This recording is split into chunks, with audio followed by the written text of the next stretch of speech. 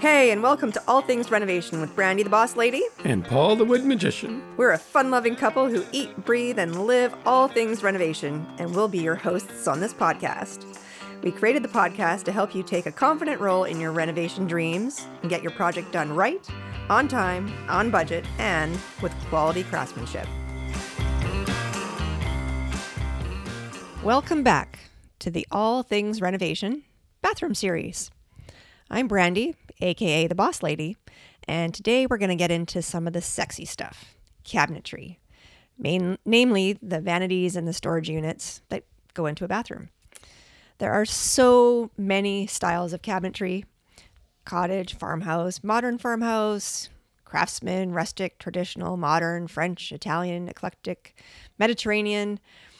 But if we want to reduce it to two main buckets, I would say there's basically a traditional style and more of a contemporary or a modern style. And by now, after putting together some of your dream boards, you will most likely see the direction that you'll be headed and that there are a multitude of ways that you can personalize things to your needs. Traditional cabinetry usually has more decorative elements, and contemporary or modern usually has more clean and sleek lines. Now, timeless design is usually a bit of a mix between the two, and it doesn't really follow the trend of the day. So if you want to have something that sort of stands the test of time, I would say maybe try and find the mix between those two that feels right for you, and you won't be looking at a bathroom vanity that's super dated in 10 or 15 years. Now, regardless of the style, there are three main categories for quality and construction to consider. The first one is modular or big box. This is often a flat packed product with divorce-inducing tools, if you could call them that are included in the box, and they allow the homeowners to assemble the cabinet themselves. Cabinets that come in incremental sizes, usually 2 or 3 inches from one size of a cabinet to the next, both in width and depth and height, give you the chance to fill up your wall, but often there's a wider gap between a wall and a cabinet that just doesn't seem to fit. So you have a little bit of more of a chance of getting wasted space there. And a good option if you are on a really tight budget is an all-in-one product that you can buy off the rack at any big box store really these days. And it will have the cabinet, the countertop, and it will also often have the sink in the box. Sometimes it's integrated into the countertop, and other times it's a standalone little basin that you have to attach to it. But just keep in mind that you do get what you pay for here, and the quality is often adequate for maybe like a lower traffic bathroom, like say maybe a powder room. But I'd hesitate to use it in a really heavily used family bathroom where there's tons of activity all day long. Now, custom modular is the next sort of option, and these can be fairly customized in dimension, but not really their detailing. Basically, the fabrication is done in a production shop. They have their set way of doing things, and they don't like to deviate from it. And if you do ask them to do so, it'll cost you quite a bit because they have to pull it kind of out of their production line in order to accommodate whatever your request is. Now, fully customized is the last option, and obviously it's going to be more money, but as the name suggests, this option would allow you to do anything and everything that's fully customized, from dimension to detailing and all kinds of things. So I kind of think of it as almost like a furniture grade level, because the attention to detail and the quality of what you're getting is really top shelf. It's premium. Okay, so we're going to blast through a bit of Cabinetry 101 now. There's a few different styles of construction that impact the fit and the finish, as well as the price point. And what I mean by this is that the doors and drawers can interact with the carcasses in different ways, and how the cabinets are actually assembled themselves. So for those of you who don't understand the term carcass in relation to how it applies to cabinetry as opposed to a carcass that a vulture is going to feed off of, the carcass is basically the box and what you see when you open your doors, and is comprised of a top, bottom, back, and sides. Now, the assembly of that carcass for cheaper mass-produced types of cabinetry, it's usually stapled or pinned together.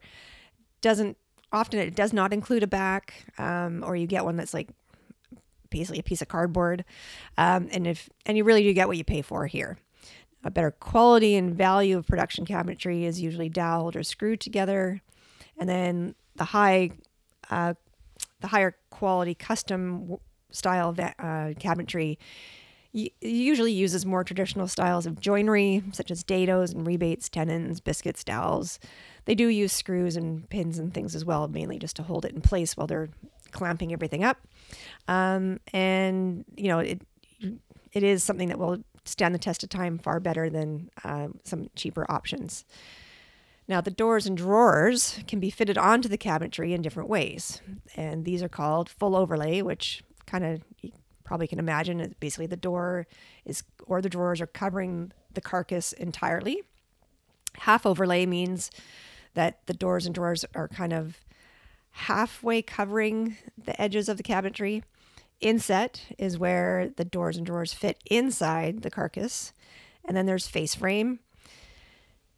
And full overlay, like I say, is the most common, and it's usually the best value for your dollar. The half overlay, well, I'm just going to say it's weird. And in my 20 years of working in this field, no client has ever asked for it, but you do see it, especially in older homes and condos and things from the 60s and 70s. Like I say, the inset is sort of fits inside that carcass, and then the face frame is where there's a wider piece of wood that goes around the perimeter of the carcass. It's usually about 1.5 inches or 2 inches wide. And then the door itself sits inset into that frame. So it's the most expensive and most traditional style of cabinetry that you could go with. And cabinetry itself is broken down into a variety of components. So we have the carcasses like we just talked about, and then we have the doors and drawers. And the doors can be shaker style, which is basically, you have the frame and then like an inset panel. A raised panel is very much like that, but the panel itself is thicker, and there's usually a bit of a beading detail or a profile of some kind in the inside. And then you have a flat or a slab style door, which is very modern, contemporary. Oftentimes it's like very budget friendly. And for the carcasses themselves, the most common material is white melamine, but there's other colors and wood grains that exist within that melamine family. And then there's also pre-finished plywood, which is often maple or birch. Now, I personally like the plywood option better for a whole bunch of different reasons. It just looks nicer. It's easier to work with. It's lighter. If you do get a little bit of water in there, it's not going to expand or blow up quite as much as a white melamine product would, which is basically just sawdust and glue.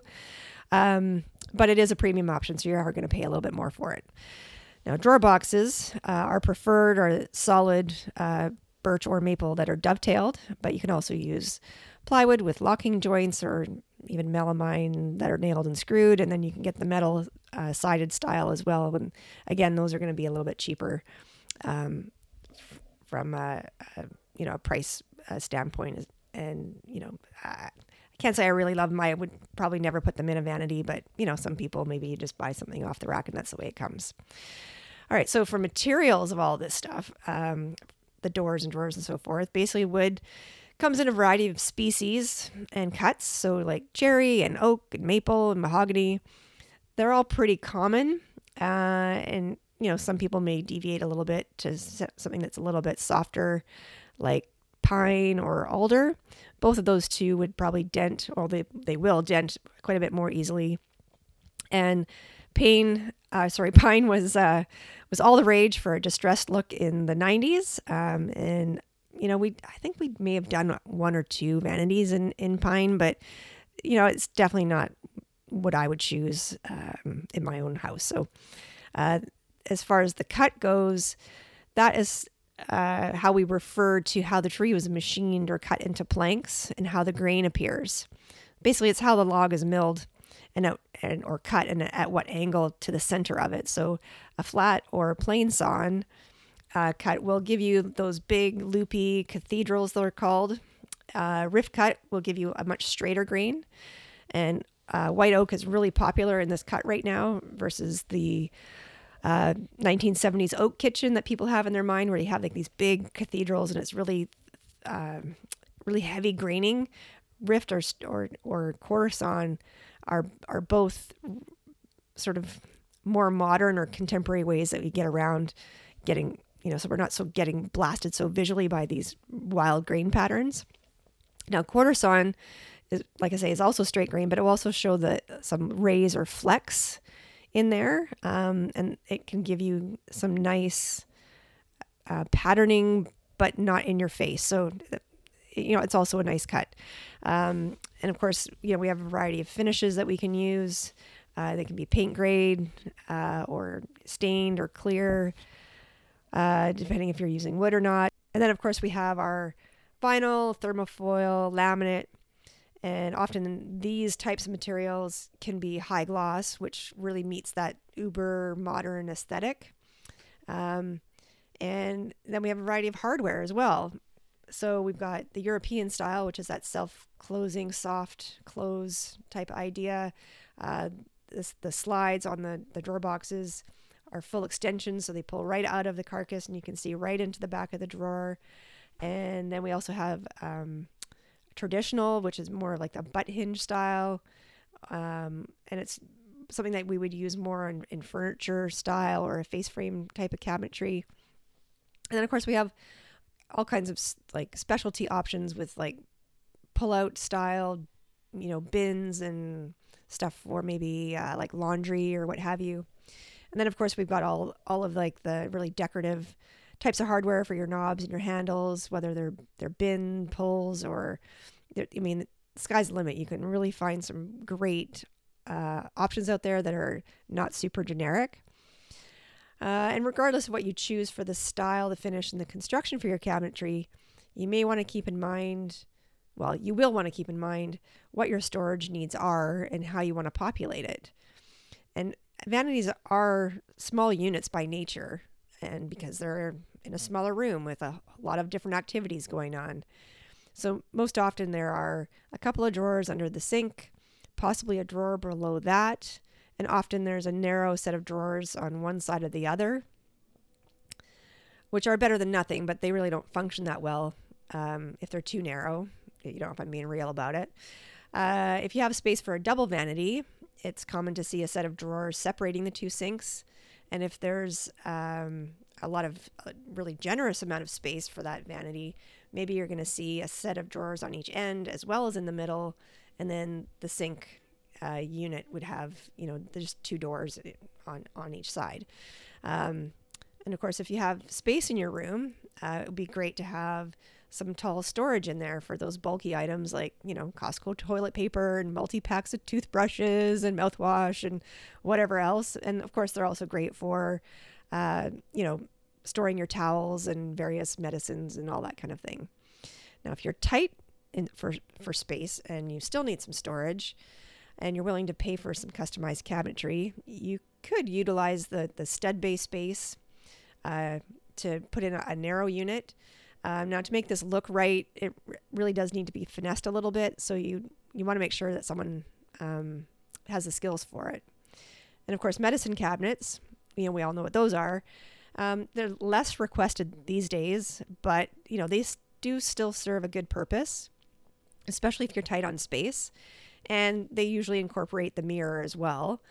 And they too can either be mounted to the wall or they can be nested into a stud space.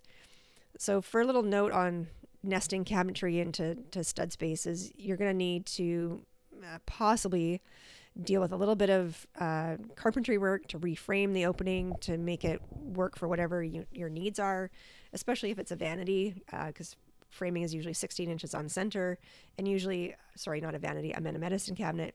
And if you're going to put a medicine cabinet on, normally you want to have, 20 or 24 inches wide by whatever height. So you're going to need to kind of reframe that opening to allow that cabinet to kind of nest into the wall. So just a little thought on that to put that in the back of your head.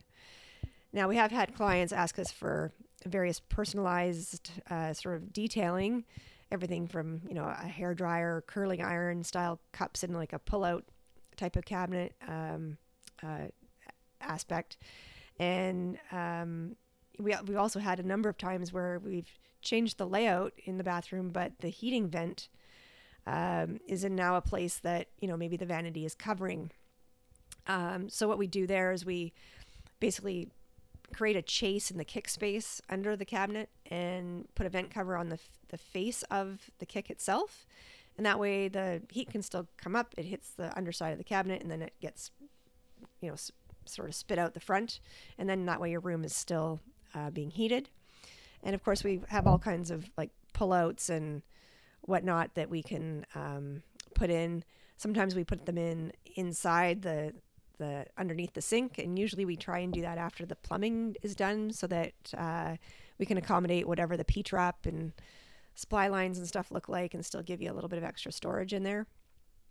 And like I say, sometimes people have asked us for some laundry style pull-out bins, and really the sky's the limit. If you think of something that you want to incorporate, you generally can, especially if you're doing a custom style of cabinetry. All right, so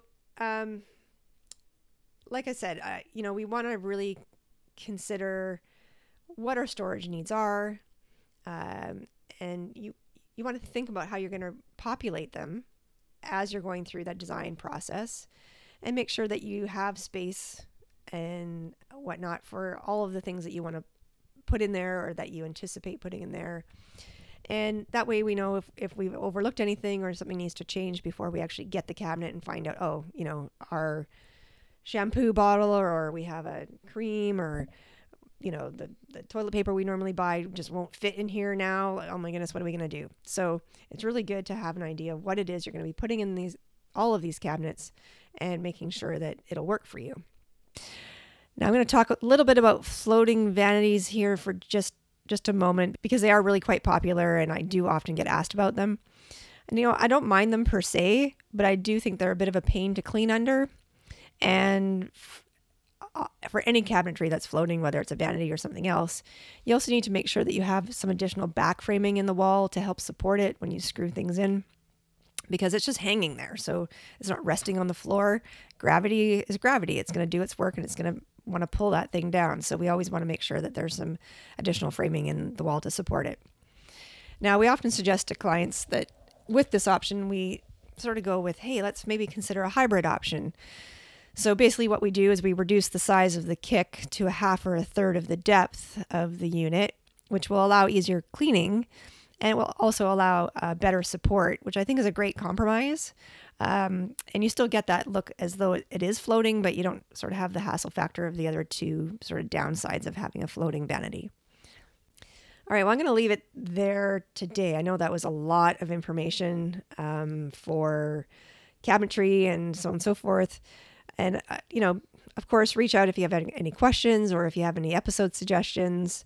But, be sure to come back and listen to more episodes in this series for bite-sized information on all of the elements that go into renovating your drab to dream bathroom.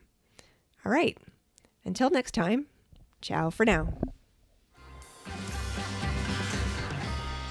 Thank you so much for hanging out with us today and learning about all things renovation.